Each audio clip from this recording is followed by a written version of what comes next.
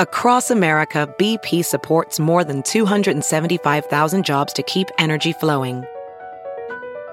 Jobs like building grid-scale solar energy in Ohio and producing gas with fewer operational emissions in Texas. It's and, not or.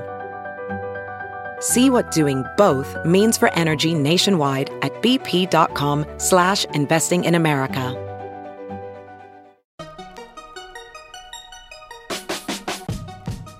Welcome to the Tech Meme Ride Home for Tuesday, December 4th, 2018. I'm Brian McCullough. Today, another day, another data breach, this time Quora. Microsoft might be replacing the Edge web browser and maybe even replacing Windows. A review of some low-end smartphones and why 4K streaming and data caps are on a collision course. Here's what you missed today in the world of tech.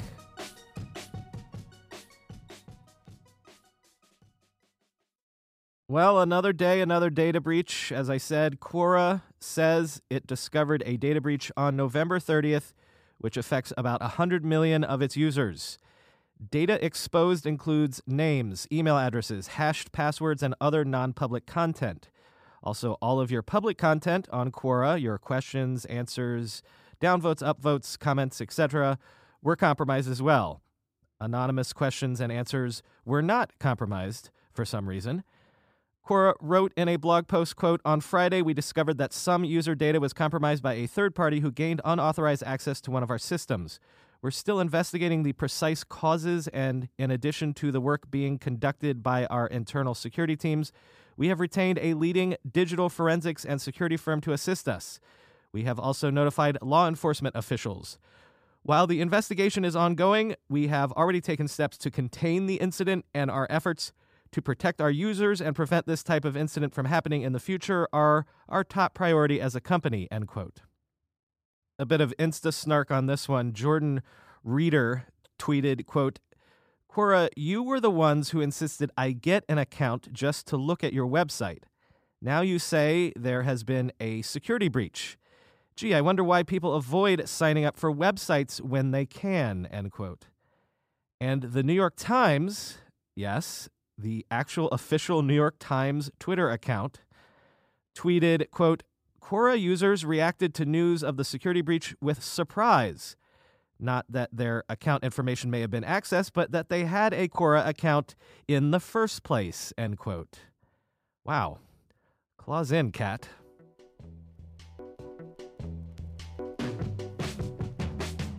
Two interesting Microsoft-related scoops today. Over at Windows Central, sources are reporting that Microsoft is working on a Chromium-powered web browser that will replace Edge as the default browser on Windows 10. So real quick, because I feel like a lot of people might not know the background here, Edge was the replacement browser for Internet Explorer, which Microsoft launched in 2015. Chromium is generally the browser framework that you would recognize as the Chrome browser. So Edge replaced Internet Explorer, and it used a completely new engine called Microsoft Edge, built from the ground up. Only problem was not so many people have adopted the Edge web browser, which is why I have to give you this explainer in the first place. So now that we're caught up, as Windows Central's Zach Bowden writes, quote, "I'm told that Microsoft is throwing in the towel with Edge HTML and is instead building a new web browser powered by Chromium, which uses a similar rendering engine first popularized by Google's Chrome browser known as Blink. Codenamed Anaheim, this new browser for Windows 10 will replace Edge as the default browser on the platform, according to my sources who wish to remain anonymous. It's unknown at this time if Anaheim will use the Edge brand or a new brand, or if the user interface between Edge and Anaheim is different. One thing is for sure, however, Edge HTML in Windows 10's default browser is dead. Long live Chromium," end quote. What this means for users is that this new web browser, if it does come out, will render websites in generally the same way Google Chrome does. Web designers will especially be happy about that. Bowden says he expects Microsoft to introduce this browser during the 19H1 development cycle, which, if you're a Windows developer, I guess you know what that means.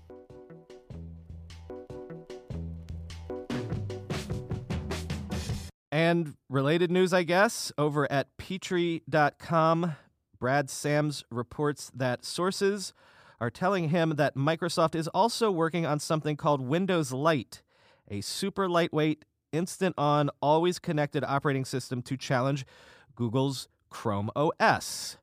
Quote, Microsoft is working on a new version of Windows that may not actually be Windows. It's currently called Lite, based on documentation found in the latest build, and I can confirm that this version of the OS is targeting Chromebooks. In fact, there are markings all over the latest release of the Insider builds and SDK that help us understand where this OS is headed. If you have heard this before, it should sound a lot like Windows 10S and RT. Windows 10 Lite only runs PWAs and UWP apps and strips out everything else. This is finally a truly lightweight version of Windows that isn't only lightweight in name.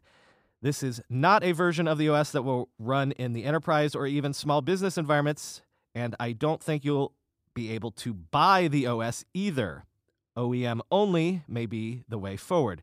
The reason Microsoft had to kill off Windows 10S was to make way for this iteration of Windows. The goal of Windows Lite is to make it super lightweight, instant on, always connected, and can run on any type of CPU. Knowing that this week Qualcomm will announce a new generation of Snapdragon that can run Windows significantly better than the 835, fully expect to see this new chip powering many of the first devices running the new OS, end quote. Sams says this new OS might have a completely different user interface and might not even be called Windows at all. But as Sams asks, can it succeed where Windows RT and Windows 10S have failed? And what was I saying just last week about Windows remembering that it's a software company, not just a Windows company?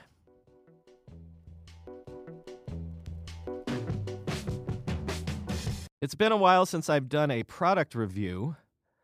There's that time of year when all the new phones come out and I end up having to do review roundups almost every day. And I guess, be careful what you wish for because CES is in a month, so there's soon going to be a ton of new products to talk about. But here, let's talk about the Nokia 7.1 and the Motorola One smartphones. They look like iPhones design-wise. They're sort of edge-to-edge screens, notches, no home buttons. But get this, instead of running you $1,000 or more, these are two super affordable phones in comparison. The Nokia 7.1 costs only $349, and the Motorola One costs $399. So what sort of quality does a value-priced phone get you these days? Jason Kastrenekis in The Verge breaks down both phones and says these are the baseline for phones that fall just under flagship status. They're big-screened, well-designed, and in easier-to-handle sizes than some phones. But there are obvious limitations built in that might remind you why it's sometimes worth it to pay up. As usual, it comes down to the screens. Kastrenekis says the Nokia has the better screen, a bit over 1080p in resolution, while the Motorola is probably closer to 720p. Though the Motorola's screen did have a bit better color, he says, and of course, you're not getting high-end chips here either. The Nokia phone has a Snapdragon 636, but the Motorola uses a 2-year-old Snapdragon 625. There are corners cut on the cameras too, but both phones are both part of Google's Android One program, so you get that bare-bones Google-style Android goodness, which also assures you of timely updates to, say, things like Android Pie. Kastrenekis concludes his piece by saying this, quote, as phones continue to jump toward and beyond the $1,000 mark, there's a growing space for devices that can bring the flagship experience to a much more accessible price. The Motorola One and the Nokia 7.1 make an argument that those devices are worth looking at, even if they aren't always worth buying. Where they succeed, they can make you feel foolish for ever having spent so much more. The Motorola One, despite its smooth and stylish package, cuts the wrong corners and ultimately falls flat beside the even cheaper Nokia 7.1. It's a disappointment, especially given how remarkably well Motorola's $200 to $300 Moto G line strikes that balance of price and performance. The Nokia 7.1, on the other hand, feels like a bargain. It has its flaws, obvious ones like the screen colors and sometimes irritating ones like the camera, but not ones that ever make the phone unusable.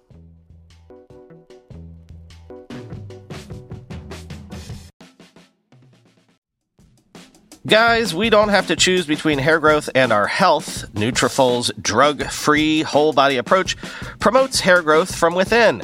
No compromises, just better hair. Nutrafol is the #1 dermatologist-recommended hair growth supplement brand with over 1 million people seeing thicker, stronger, faster-growing hair with less shedding. With Nutrafol, building a hair growth routine is simple. Purchase online, no prescription or doctor's visits required. Free shipping and automated deliveries ensure you'll never miss a day. See results in 3 to 6 months. While many supplements rely solely on ingredient studies, Nutrafol clinically tests final formulations to ensure their efficacy. In a clinical study, 84% of men showed improvement in their hair after 6 months taking Nutrafol's men's hair growth supplements. Take the first step to visibly thicker, healthier hair. For a limited time, Nutrafol is offering our listeners $10 off your first month subscription and free shipping when you go to Nutrafol.com/men and enter the promo code RIDEHOME. Find out why over 4,500 healthcare professionals and hairstylists recommend Nutrafol for healthier hair. Nutrafol.com/men, spelled Nutrafol.com/men, and enter promo code RIDEHOME. Selling a little or a lot? Shopify helps you do your thing, however you ka-ching. Shopify is the global commerce platform that helps you sell at every stage of your business, from the launch your online shop stage to the first real-life store stage, all the way to the did we just hit 1 million orders stage. Shopify's there to help you grow, whether you're selling scented soap or offering outdoor outfits. Shopify helps you sell everywhere. From their all-in-one e-commerce platform to their in-person POS system, wherever and whatever you're selling, Shopify's got you covered.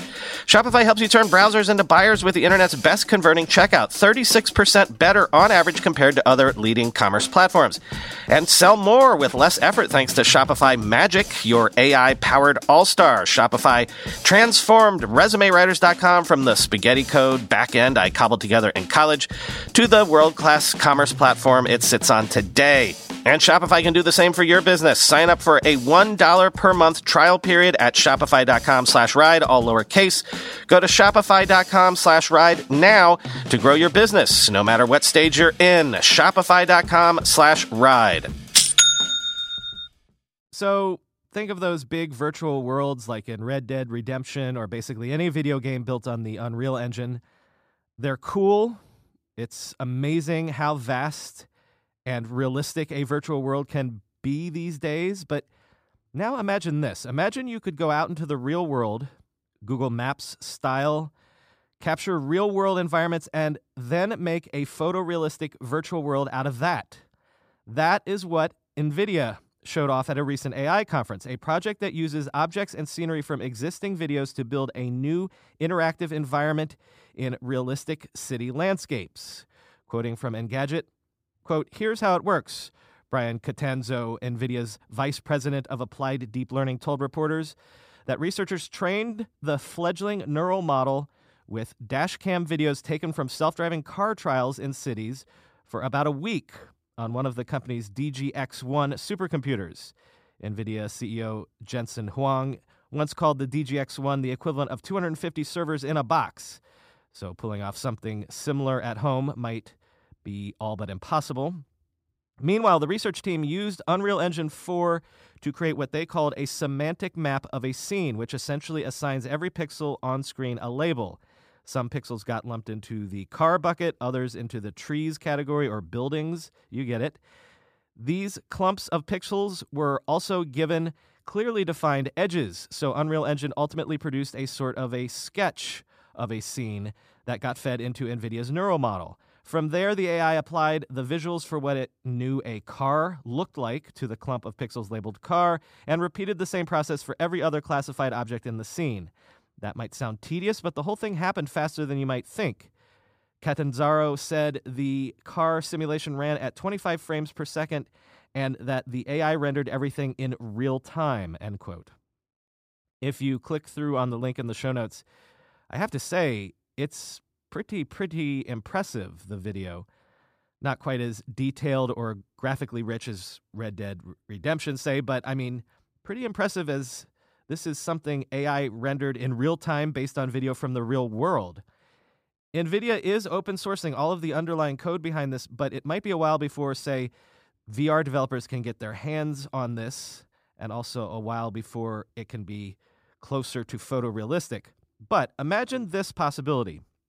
You know how movie productions still go into the real world to at least get some real-world sets in the foreground and whatnot, even if 80% of a given shot in a given movie is green screen and CGI magic? Well, so maybe someday video game developers and VR developers might be doing the same thing. Some new Lord of the Rings video game release, 5 years from now, say, like Peter Jackson, the developers of that game might go to New Zealand to capture some of the landscapes they use to render a Middle-earth.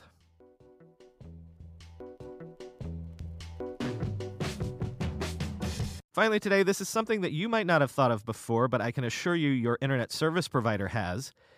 You know all that 4K streaming content that you're doing on your fancy new TV? As Motherboard points out, that could very much be on a collision course with your ISP's data caps. Quote, Cisco's 2018 Visual Networking Index, an annual study that tracks overall internet bandwidth consumption to identify future trends, predicts that global IP traffic is expected to reach 396 exabytes per month by 2022. Cisco's report claims that's more traffic than has crossed global networks throughout the entire history of the internet thus far. The majority of this data growth is video. Cisco found that 75% of global internet traffic was video last year, up from 63% just 2 years earlier. Cisco says this number could climb to 82% in 2022, with 22% of overall video consumption coming from bandwidth-intensive 4K streaming, end quote. So here's the deal. The report also says that the number of households that consume 1 terabyte or more of data each month more than doubled between 2016 and 2017, and cord cutters are contributing to that heavily because they consume 72% more bandwidth than, quote, normal households. But of course, guess what? A lot of ISPs have data caps in place, usually starting around the 1 terabyte number. If your ISP is Comcast, for example, you're facing a terabyte monthly cap unless you want to pay a $50 a month fee to make all caps go away. Now, here's the thing. Usage caps on broadband are a fantasy, basically. Capping traffic at some arbitrary number doesn't fix anything in terms of network management or network accessibility or even pipeline problems. Structurally, they can't. So what are they there for? Well, they're basically a sneaky way to make up the losses from you cord cutters.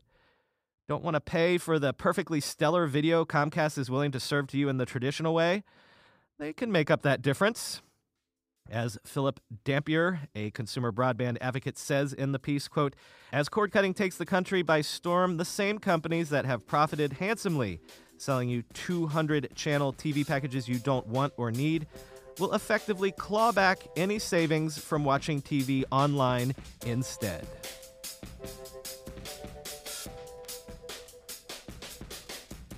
That's all for today. As always, I've been your host, Brian McCullough. You can follow me on Twitter at BrianMCC. Our podcast subreddit is r/ridehome. As always, I follow the lead of the 24/7 slate of editors over at techmeme.com. You can follow them at techmeme to get the headlines tweeted at you in real time. Talk to you tomorrow.